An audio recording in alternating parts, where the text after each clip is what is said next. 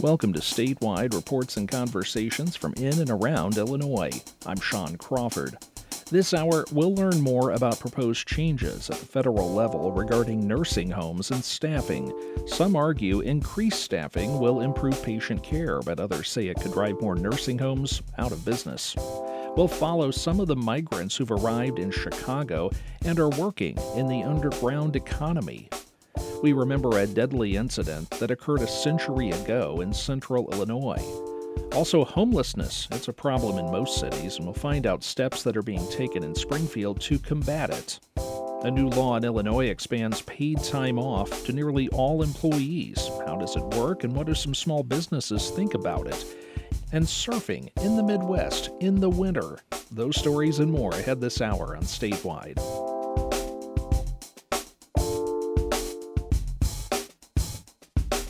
This is Statewide. I'm Sean Crawford. Many nursing homes face chronic staffing shortages, and that could lead to inadequate care and dangerous environments for seniors. The Biden administration has proposed a new set of staffing requirements in an attempt to address the shortage, but some say the new proposal could cause more harm than good for already struggling facilities. From Iowa, Side Effects Public Media's Natalie Krebs has the story. It's noon at the Prairie View Skilled Nursing Home in Sanborn. Dozens of residents are in the cafeteria.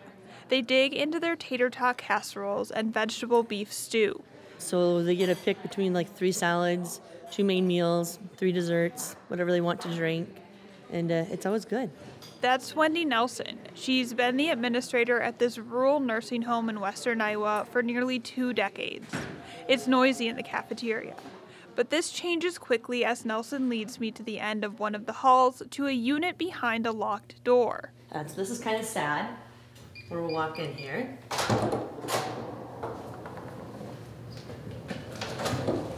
But totally empty. This is, or was, Prairie View's memory care unit. It closed in 2022 due to staffing issues. We were kind of in a situation where we had 8 residents out of 16. And again, you have to have a nurse for the whole 24 hours. You have to have at least 1 to 2 aides for the whole 24 hours. Nelson says staffing shortages have gotten much worse since the pandemic, when she lost many staff members due to burnout.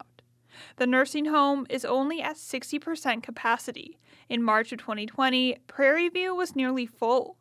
Nelson says she's not getting applicants even though she's significantly bumped up pay for all positions from nursing to housekeeping. You're able to go to Casey's, and get paid pretty good nowadays, or McDonald's. This summer, more than half of nursing homes reported turning away prospective residents due to labor issues, according to a survey from the American Healthcare Association. But chronic staffing issues affect more than bed space. When they're understaffed, residents are more likely to receive poor care at nursing homes. The Biden administration proposed setting a minimum staffing level for nursing homes in September. They include having at least 1 registered nurse on site at all times and having a mandatory minimum amount of time employees spend with each resident daily. Labor unions representing nursing home workers and senior care organizations support the new rules. They say it will make nursing homes safer. Brad Anderson is the executive director of AARP Iowa. We have seen time and time again nursing homes that don't have adequate staffing lead to serious problems when it comes to resident care. Not everyone feels the same way. Last month, a group of Republican governors, including those in Iowa, Nebraska, Missouri, and Indiana, sent a letter to the Biden administration. They urged it to reconsider its mandatory staffing proposal. They said they fear it could force more facilities to close. The American Healthcare Association, which represents nursing homes, estimates the rules will ultimately require facilities nationwide to hire more than 100,000 full-time workers who don't exist. A mandate is not going to create another single worker. Brent Willett is the president and CEO of the Iowa Healthcare Association. He says lawmakers should instead focus on policies to help increase the workforce. We should be talking about legal immigration reform. We should be talking about tax credits for healthcare workers and other strategies to find ways to fund apprenticeship programs. But some nursing home workers say they'd like to see the requirements in place. They would also like to see nursing homes held more accountable for staff safety. Unless it's forced, it will not happen. Savannah Hintz is a registered nurse who worked in Iowa nursing homes for a decade. Hintz left because she felt the for-profit facilities where she worked prioritized her bottom line over patient care and worker safety. They're dealing with people who have dementia or strokes. These are adults who are physically strong, and the training isn't there. Instead of these companies investing in dementia training, they are just putting it elsewhere. Hintz says she'd like to see policymakers make sure nursing home workers get the support they need. I'm Natalie Krebs, Side Effects Public Media. Thousands of Venezuelan migrants living in Chicago are desperate to find a job. If they arrived in the U.S. by July 31st of last year, they qualify for work permits and temporary relief from deportation. Others qualify if they have a humanitarian parole, but that leaves out many who arrived later or who came from other countries. So that forces migrants to be resourceful for cash. They're doing nails, cutting hair, delivering food, cleaning houses, and working construction. Adriana Cardona-McGeegud brings us a story about migrants in the underground economy. Jesus Fernandez hauls a bucket and a large cleaning pole. In his backpack, he carries a big bottle of antifreeze and rags. Ahorita traigo lo que es el químico para limpiar, con lo que limpio. He's from Venezuela and wants to work, but he doesn't have a permit yet. With 5 kids to support back home, Fernandez cleans building windows. He walks along Montrose Avenue in the uptown neighborhood offering his services. That's how he got one restaurant to call him regularly. Y ellos me dijeron que ya tenían una persona que lo hacía, pero si esa persona no venía, ellos me llamaban. Le dejé mi número y preciso. He says at first the people at the restaurant told him they already had a person who cleaned the windows. That person was a no-show, so the next day they ended up calling Fernandez. He says he makes about $60 in less than 3 hours. Some days he's busy and other days are just slow. Como hay días que tampoco te puedes hacer nada. I spoke with Leonardo Bonilla Gonzalez. Nosotros aquí en nuestro hogar, nosotros trabajamos. He's a migrant who cooks about 80 Venezuelan-style food lunches with meat, rice, and plantains almost every day. He sells the lunches for $10 outside migrant shelters. Ellos ya me la encargan a mí, yo me encargo. He says people in the shelter place an order, and he has it ready for them the next day. He makes about $800 on good days, but he doesn't pocket all that money. He buys supplies and pays those who help him. Every day is a routine, a chain they've created. Todos los días es una rutina, es una cadena que creamos, es un hábito que creamos aquí en la familia nosotros. Mira, dile que me diga cuántas quedan ahí. But getting creative is not easy for everyone, especially migrants with children and no one to watch over them. On a busy intersection near Albany Park, Denise is selling candy with her 2 sons. We're not using Denise's last name to protect her privacy. She's from Ecuador. While her 10-year-old sits on a bucket holding a bag of lollipops in one corner, Denise carries her 3-year-old on her shoulders and dodges between cars as she tries to sell candy.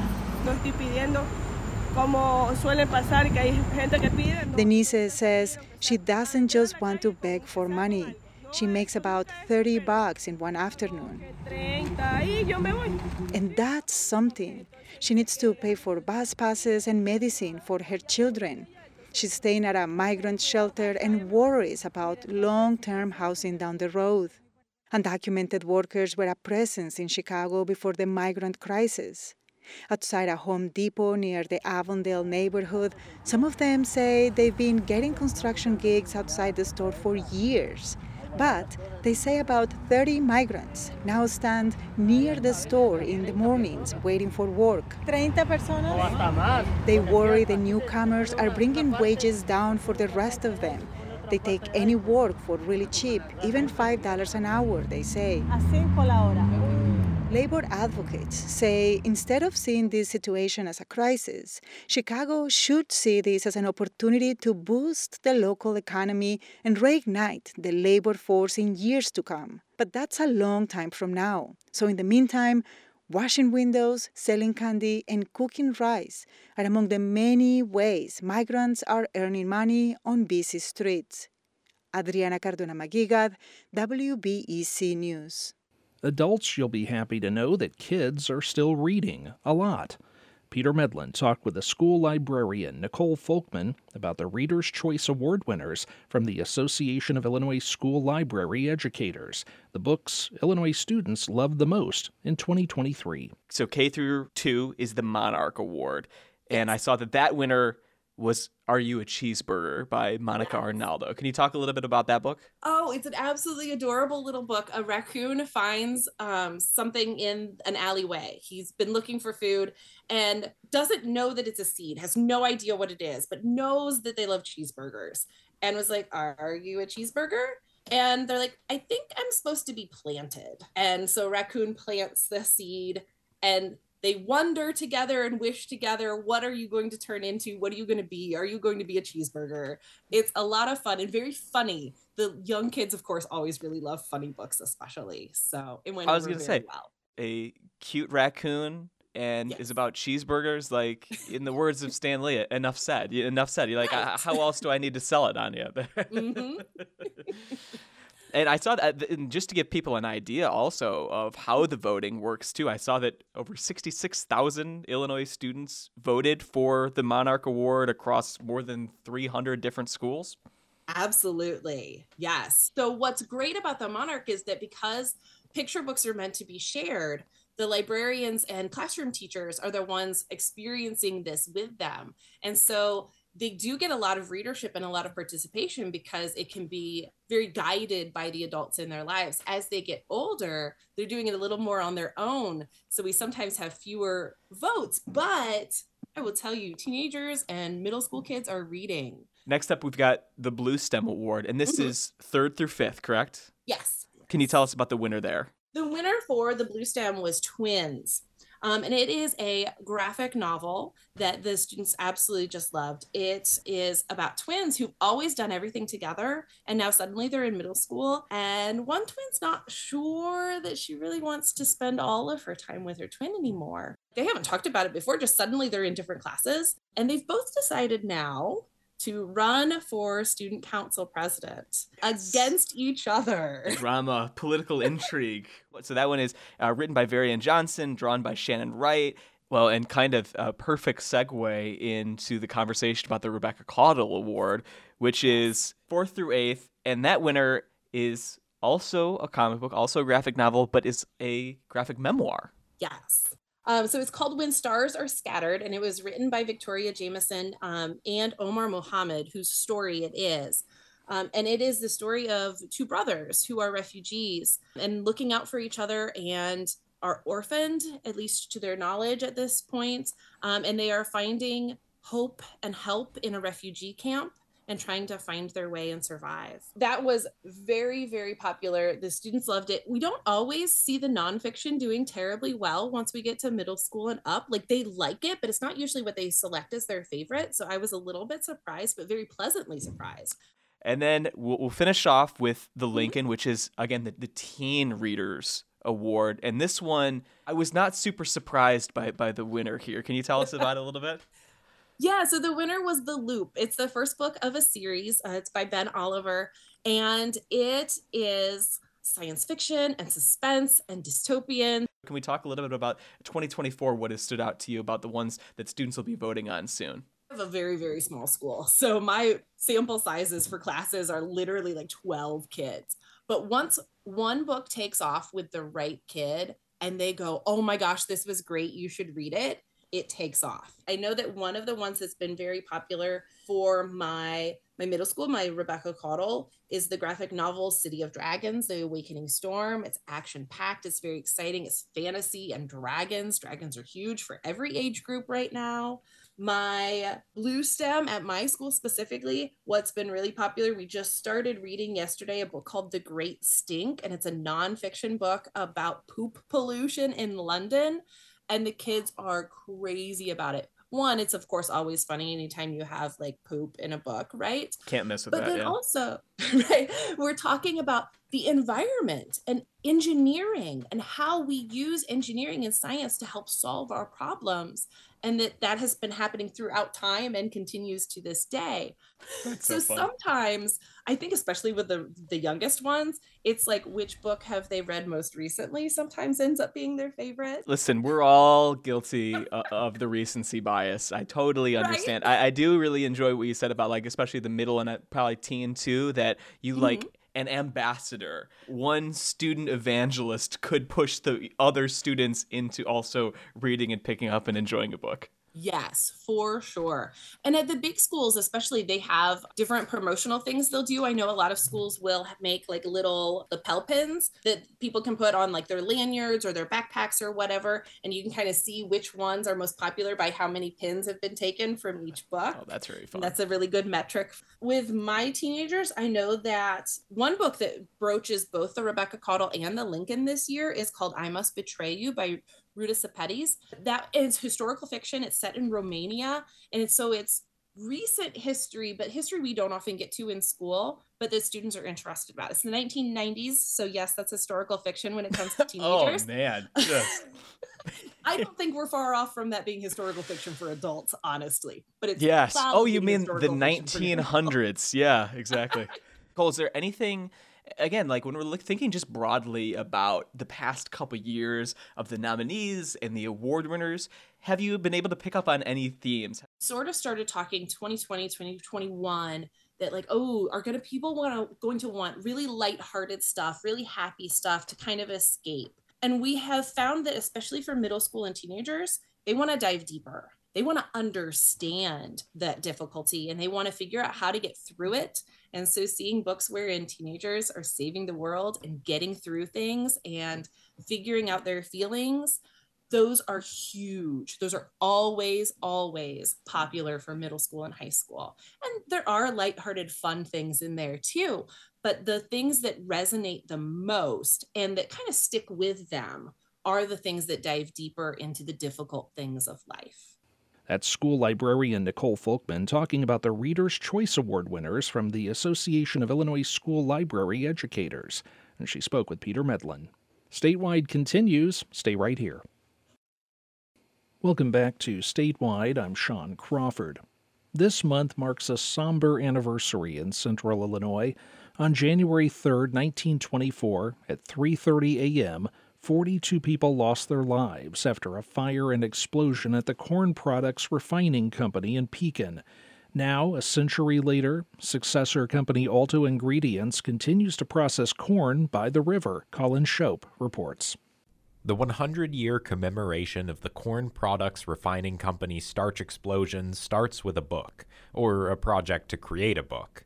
Alto Ingredients Vice President of Quality and Sustainability Stacy Swanson was tasked with finding out more about who was injured in the explosion. She couldn't find much, so she turned to her aunt, Verna Hankins. Because she worked so closely with the Tazewell County Historical and Genealogical Society, I thought, well, they may have more information.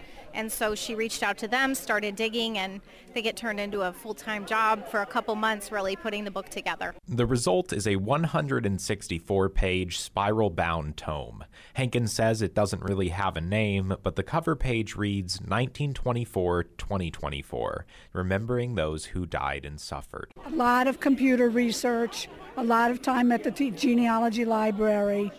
I went through newspaper articles, Corn Products magazines and newsletters, just lots of research time. The breadth of Hankins' research is clear in the book. Newspaper citations come from as far as the Rock Island Argus and the Decatur Herald. An appendix at the back lists the burial sites of the men lost that day. Pictures range from historic to contemporary photographs of descendants. But for Hankins, the crowning achievement is the preservation of life stories, like, for example, Edward Livingston Bearden. She says Bearden had a difficult life. He lost a twin brother at 1, broke a hip at 4, and lost his mother at 10. He was working at the plant at the age of 44 when the fire came and took the fingers off both hands. He lived with those injuries for 35 years, for the rest of his life. So that's one man who suffered greatly. But how did this explosion that created so much suffering happen in the first place? Hankins says answers came from a lengthy and intensive investigation by Bureau of Chemistry engineer David James Price. All kinds of rumors were presented about how it could have started. Somebody smoked, somebody dropped a match, something did this. There were 5 theories. They chased them all down, and the one that they realized was true was that a bearing, as Todd mentioned, overheated in the conveyor system. An improperly lubricated bearing under the continuous duress of a conveyor system rose to such a temperature that it ignited its wooden casing. The plant processed cornstarch, which means combustible starch dust hangs in the air and on surfaces. A load of starch dumped onto the burning cover and set on fire, consequently igniting the dust in the air and causing the devastating blast. The Todd that Hankins mentioned is Todd Benton, Alto Ingredients Vice President of Operations. Benton says the industry has taken measures to avoid tragedies like the cornstarch explosion. They're typically not built inside anymore. Grain legs, conveyance systems like that are often outside. They all have dust collection systems on them, so they'll actually pick the dust up and manage it throughout the conveyance systems. The conveyance grain legs and elevators themselves have systems that monitor belt alignments and temperatures. Worst case scenario, Benton says buildings are designed to vent the aftermath of an explosion. While modern technology would have alleviated some of the challenges faced by workers and first responders in 1924, some of them remain. It hit negative 23 degrees that morning, and the book describes firefighters slipping and sliding on the frozen water they had just tried to extinguish the blaze with.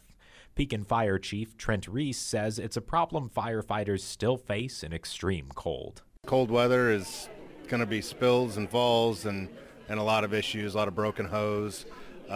It'll freeze the pumps in the truck as well.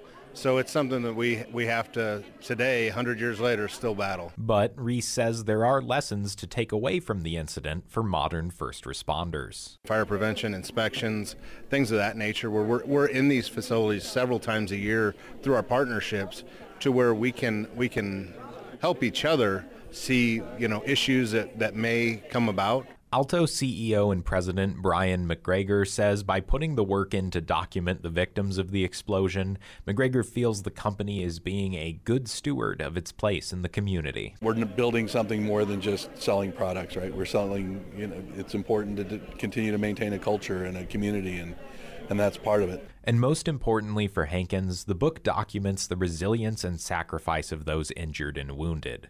One man, Friedrich Fornoff, lost fingers on both hands in the explosion and returned to work at the plant for 46 years before retiring. As the book puts it, they carried on the best way they knew how. My focus going in was to find out about these men who had died and who were injured. From the book's conclusion, quote, "They were what Americans are, diverse in backgrounds, in religious beliefs, in levels of education, in physical stature, in occupations. In the dark pre-dawn hours of January 3rd, 1924, this diverse group of Americans shared a terrible and terrifying common end. Their experiences should never be forgotten." I'm Colin Shope. A number of the men were buried under a single memorial headstone in Pekin's Lakeside Cemetery. Some were unidentified. As part of the 100-year observance, a plaque is being added to the headstone. There's a connection between gun legislation and how many women serve in state houses of representatives. Charlie Schlinker has more on a new study. The study looks at 30 years of gun laws in all 50 states. Retired Illinois State University professor Rajiv Goel says as the percentage of women lawmakers increased since the 1980s, so did gun laws. Societal changes prompted a lot of firearm legislation, but the presence of women has an effect on gun law passage that's even higher than the amount of growth in the number of women lawmakers. So they don't have to have a majority necessarily, and very few states do, or if any, but the critical mass seems to be in the 30 to 40% range to be effectively having an impact. Goel says he controlled for variables such as income, education, the percentage of people who own guns, the political tilt of a state, and population density. He has a couple theories why women still matter more. Women have different behavioral aspects from men. There is research that women are, in some instances, less competitive behavior. He says the proportion of female state House members had an impact on firearm legislation, but female state senators did not.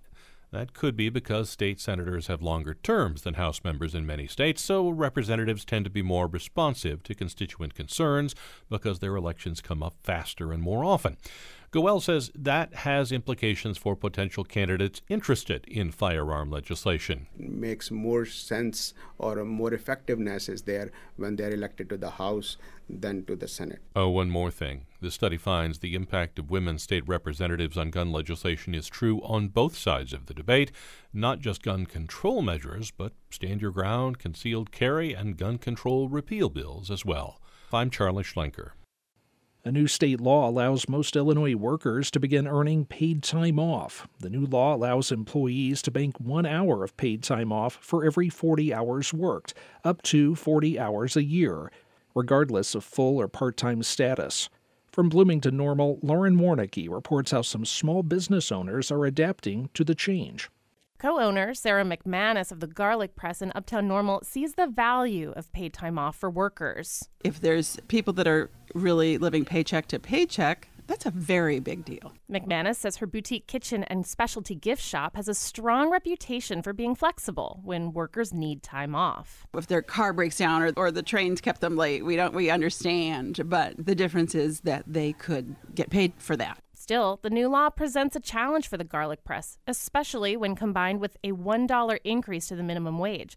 Both took effect Monday. Yes, it potentially could cost us more, the bottom line, there's no question. McManus says she's offset increased labor cost through marginal price increases, passing some of the burden to customers. Another strategy has been careful attention to profit margins when selecting merchandise. Some businesses, like convenience and grocery stores, have cut labor costs by installing more self-checkout machines. For McManus, it means her and Garlic Press co-owner Pam Loxon putting in extra hours. We're the ones that are staying till 7. We send everyone home and we work the floor. That's a direct way for us to save money on that bottom line. It's just one more thing for employers to factor in, putting pressure on already beleaguered business owners after struggling through the pandemic. That's assuming they're aware of the law in the first place. I will say that probably there are a ton of small businesses, especially, that have no idea this is happening. That's Katie McBride-Rife, an employee benefits consultant at the Iowa-based firm Cottingham & Butler. McBride-Rife lives in Hudson, and she serves on the Bloomington Normal Human Resources Council. We knew it was coming, but I mean, if you're not plugged in, if you're busy, get a two-man shop, you don't know this kind of stuff. For larger employers with primarily full-time workers, the new law may simply mean a change to the employee handbook. My advice to my clients has been look, if you're already offering 40 hours a year, all you have to do is say you can take it for any reason. Adding that language in there is really all you've got to do, and you've got to offer it to all your part-timers too. But even large employers aren't totally clear on the particulars. McBride-Rife says she's getting a lot of questions about compliance to the new law and doesn't have a lot of answers. If you're an employer that has employees all over the country, does this law apply to them, or is it just Illinois-based employees? Depends. McBride-Rife says tracking is an additional challenge. Payroll companies are developing ways for Illinois employers to keep track of the accrual process, but companies who manage payroll internally will need to develop a system to track time earned and time off. The law also stipulates workers can use paid time off for any reason and are not required to find someone to fill their shift. So if you're that retail shop that maybe has one or two people working, what if both of them call in the same day? And then how do you staff your store? The law could further strain the restaurant industry, which is still recovering from the pandemic and works on razor-thin staffing and profit margins. General Manager Joe Slane of Medici and Normal keeps an on-call list for emergencies, Prior to the Paid Leave for All Workers Act taking effect, employees were expected to cover a missed shift. We can't not have shifts covered during a day. We try to keep it to a minimum so people can make a decent amount of money, so every person is important on that day. Like other part-time workers, servers and bartenders can now accrue up to 40 hours of paid time off a year at the minimum wage for tipped employees. That went up $1 to $8.40 an hour. The federal wage for tipped workers is $2.30 an hour. Customers may have noticed small price increases already at Medici to cover increased food and labor costs. Selene says they're taking a wait-and-see approach as to how the law will affect staffing and costs. It's a big question mark on how that'll all pan out. Original works by LGBTQ plus people at the University of Illinois comprise the Pride of the Illini Project, an audio anthology meant to combat the underrepresentation of queer people in media. Reporter Owen Henderson spoke with the person who put together the anthology. Now I know I just wanted to be a nice man like you and say it. But all I could do was watch Leia kiss you.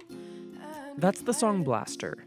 It's one of the works in recent graduate Lindsay Peters' senior project, which combines her two areas of study, sound editing and the LGBTQ plus community. She wanted to combat the underrepresentation of the queer community in media, so she recorded and produced a series of original songs, poems, and short stories by queer people. So tell me a little bit about how you found people to participate and then collected these pieces. So I originally made like a flyer. I printed out a lot of those, put them all around campus in spots that I thought I could get a lot of interest. Essentially, when people were interested, they filled out a Google form, put in all their information, and then I was able to schedule them for a recording. Yeah, it was a really fun process. I loved getting to meet so many different people on campus. Were there any pieces in the collection that spoke to you in particular? One that I really liked was Ravishing by Montgomery Tufts. That one was basically about the language that we use to describe gender and how our bodies fit into like a heteronormative world. And it's specifically about like gender fluidity. And I thought that was really, really fascinating. It's about like pronouns versus how we look versus how we're expected to look. Let's take a listen to that poem, Ravishing. Woman is traced in the breadth of your shoulders. She is engraved in the length of your legs. Her is scrawled in the soles of your feet. Wait for a different sky. Now the words that you read are these. Both, neither, any, other are set in the tendons of your neck. They is pressed in the beds of your fingernails. Them is gilded in the ridges of your teeth, and this organ will writhe again.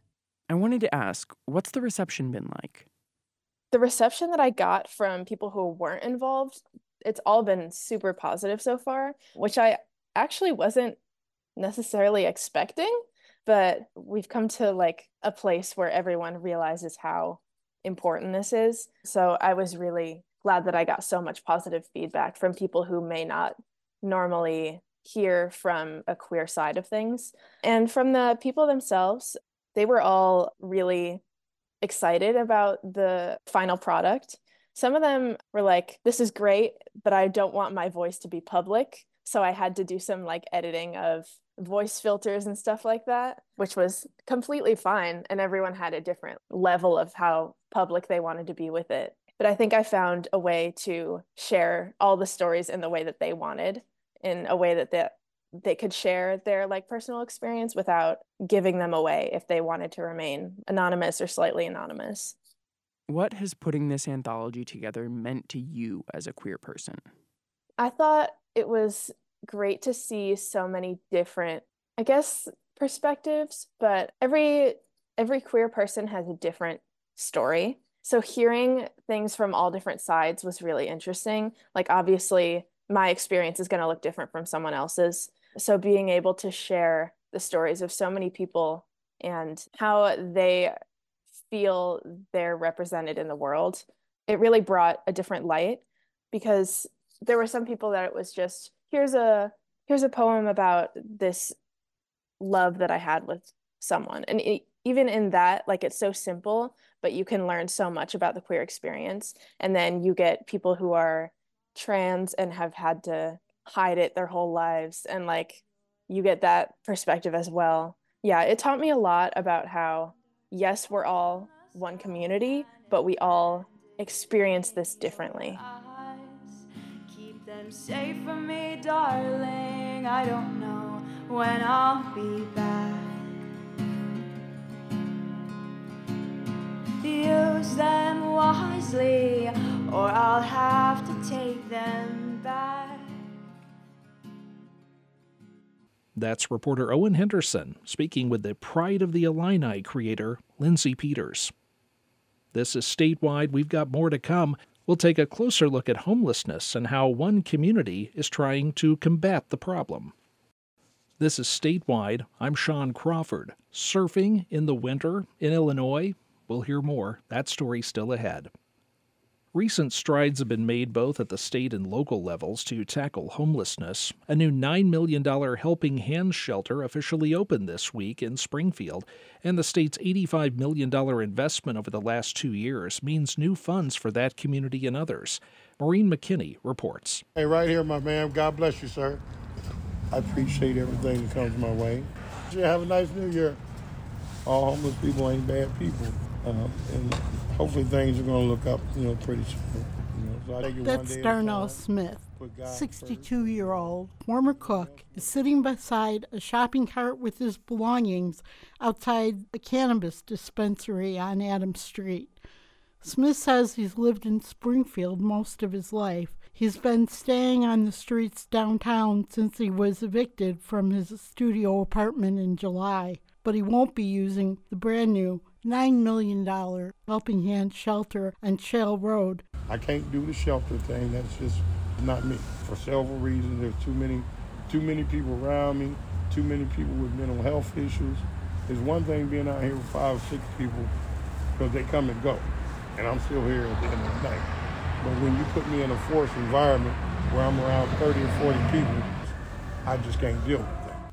The new Helping Hands facility triples the number of beds. It also has a health clinic, kitchen, and rooms for case management and other purposes.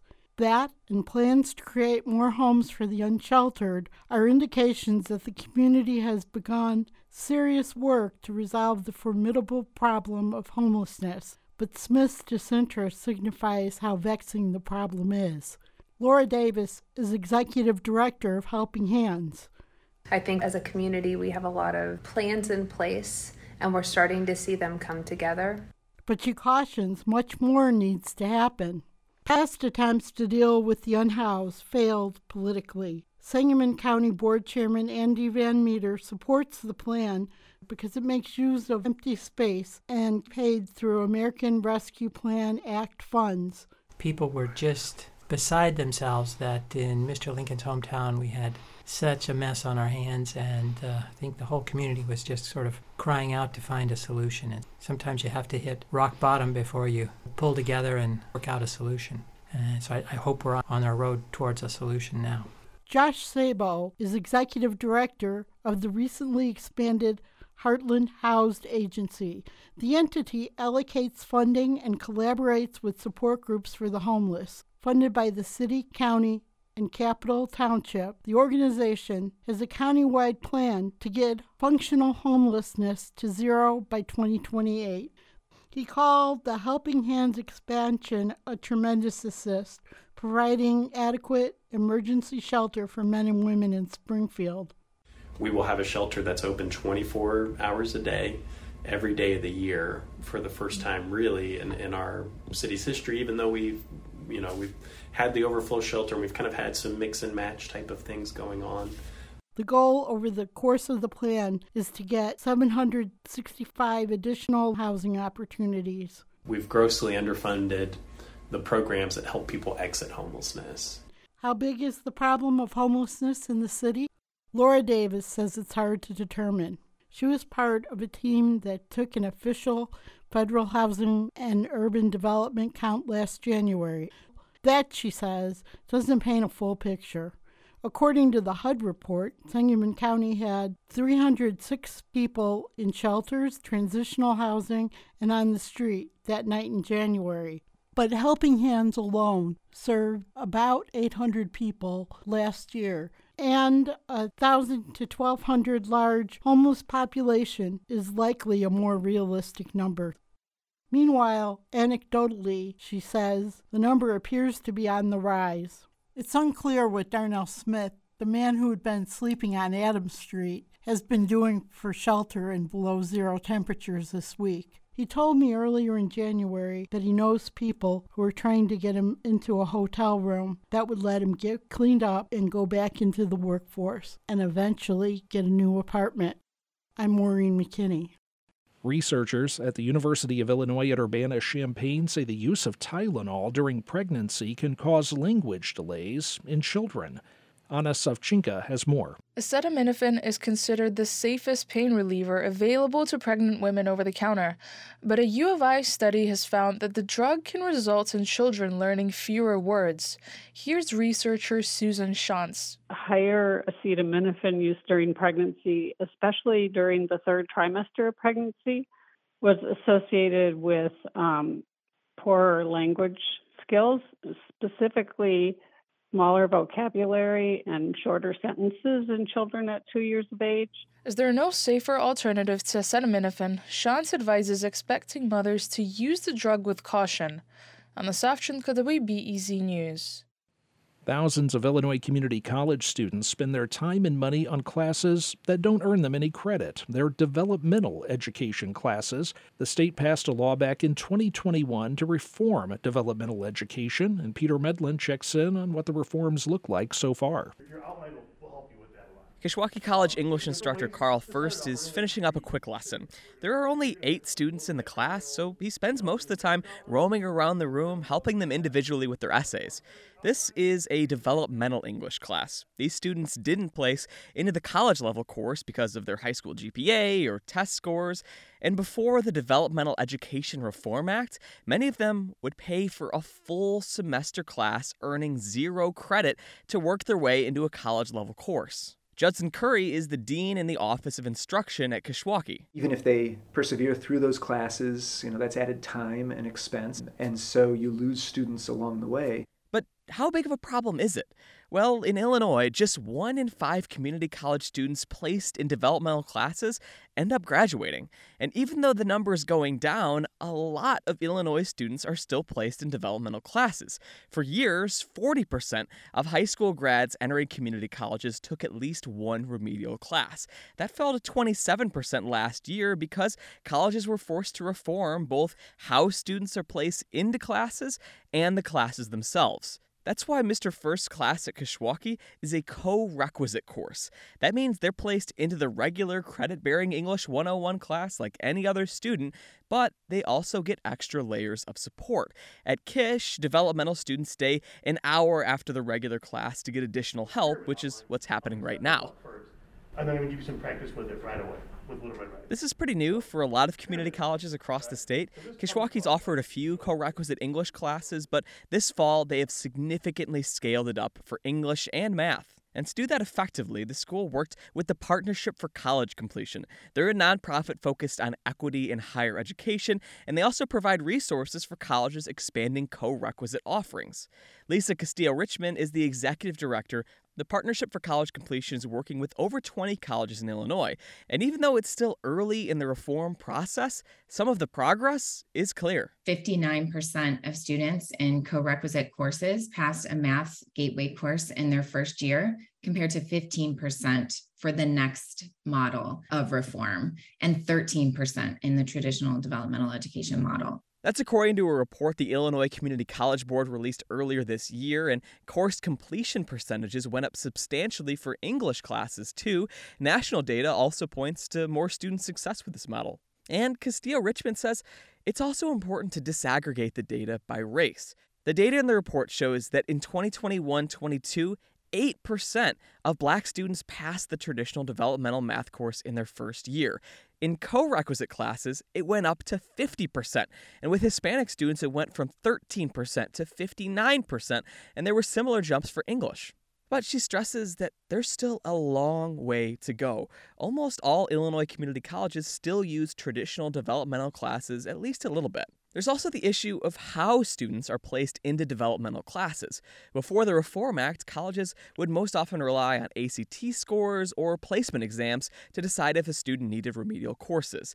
Now, they're supposed to be using multiple measures, including those test scores, high school GPA, transitional courses, and more. But Castillo-Richmond says there's still a lot of variance on how placement works depending on the college. Maybe 1/3 of them have adopted multiple measures as mandated by the DEER legislation. Becca Kishwaukee first says it's still too early to say if co-requisite courses will lead to more success for his students, but he's optimistic, especially because of the one-on-one support he can offer. Unlike before, they're around students who are college ready, and they see their behaviors and their approaches, and I can see the developmental students modeling those things, which is great. And he says that attendance has been noticeably higher than in the traditional developmental classes, but only time will tell if the extra support will actually help propel them to success. I'm Peter Medlin. Catch a wave and you're sitting on top of the world.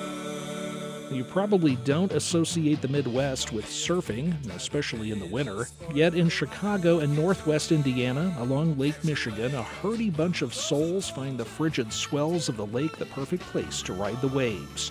Mary Dixon spoke with Zach Noth, who wrote about the community of winter surfers for public station WBEZ. So how did you come up with this story? Well, people kept seeing surfers on Lake Michigan in the winter and wondering what the heck is going on. And it just so happened that a friend of mine who is a professor at DePaul had a student who had gone out and done a photo shoot of the surfers in Whiting, Indiana.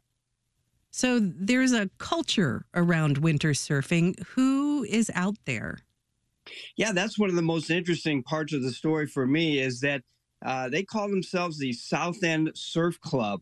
And it's really a collection of people all from all sorts of different backgrounds. You have a lot of folks that work in the Calumet industrial area. You have machinists and steel workers and painters. And then you have what people might assume more typical surfers, artists and writers and DJs, more free spirits. So it's an interesting collection of people. And they kind of like to keep their spots secret, not have a lot of interference from, other surfers. And they kind of feel like they have it to themselves. So it's a bit of a, outlaw culture. Speaking of outlaws, you see these folks surfing along Chicago beaches, which are closed to the public after Labor Day. So is this, strictly speaking, legal? Well, in 2009, after one of the surfers that I talked to, Jack Flynn, was arrested and actually put in jail in his wetsuit, the Park District announced that they were going to open some of the beaches for surfing. And so they did so, and everybody proceeded with that in mind. However, there's still some confusion because the Park District website actually says that there is no surfing at these beaches. The places where it was supposed to be opened up was Montrose and 57th Street year-round, and then Rainbow and Osterman in all of the seasons except the summer. What are some of the risks of winter surfing on Lake Michigan? Well, of course, the ever-present risk is hypothermia. There's a lot of strange currents out there. There's the ice shelves that you've seen build up along the beaches and can be dangerous because you could break through the ice. But you're talking about a group of people that have a lot of experience on the water and a lot of experience surfing. And they're also benefiting from the new technology around wetsuits. You can now buy a wetsuit that is about 5 or 6 millimeters thick, and you can still move around in it. So that's made surfing more available and doable in these winter months. I think the toughest part for them is after surfing when they have to take the wetsuit off before they get in their car. You see these people surfing in the winter with the high waves, and you think, you got to be crazy to do this. What is the draw, do you think, of winter surfing? Well, the one thing that they asked me is don't say that we're crazy, whatever you do. They talk about it being very exhilarating, refreshing, during the winter when some people get the seasonal blues and the skies are gray. It's something that wakes them up and it's exciting. And I think the risk is part of the attraction. They go out together, they go out with others for safety, and they feel like they're kind of surviving against all the odds. And so there's a certain bonding that takes place with these surfers. That's Zach Noth. He wrote about winter surfing along Lake Michigan, and he spoke with Mary Dixon.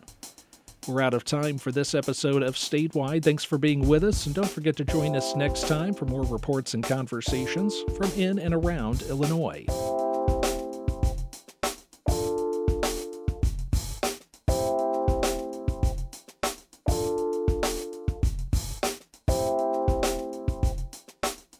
Find us where you get your podcasts. You can also hear our show through the NPR app and the station's website. I'm Sean Crawford. Statewide is a production of NPR Illinois with help from other Illinois public radio stations.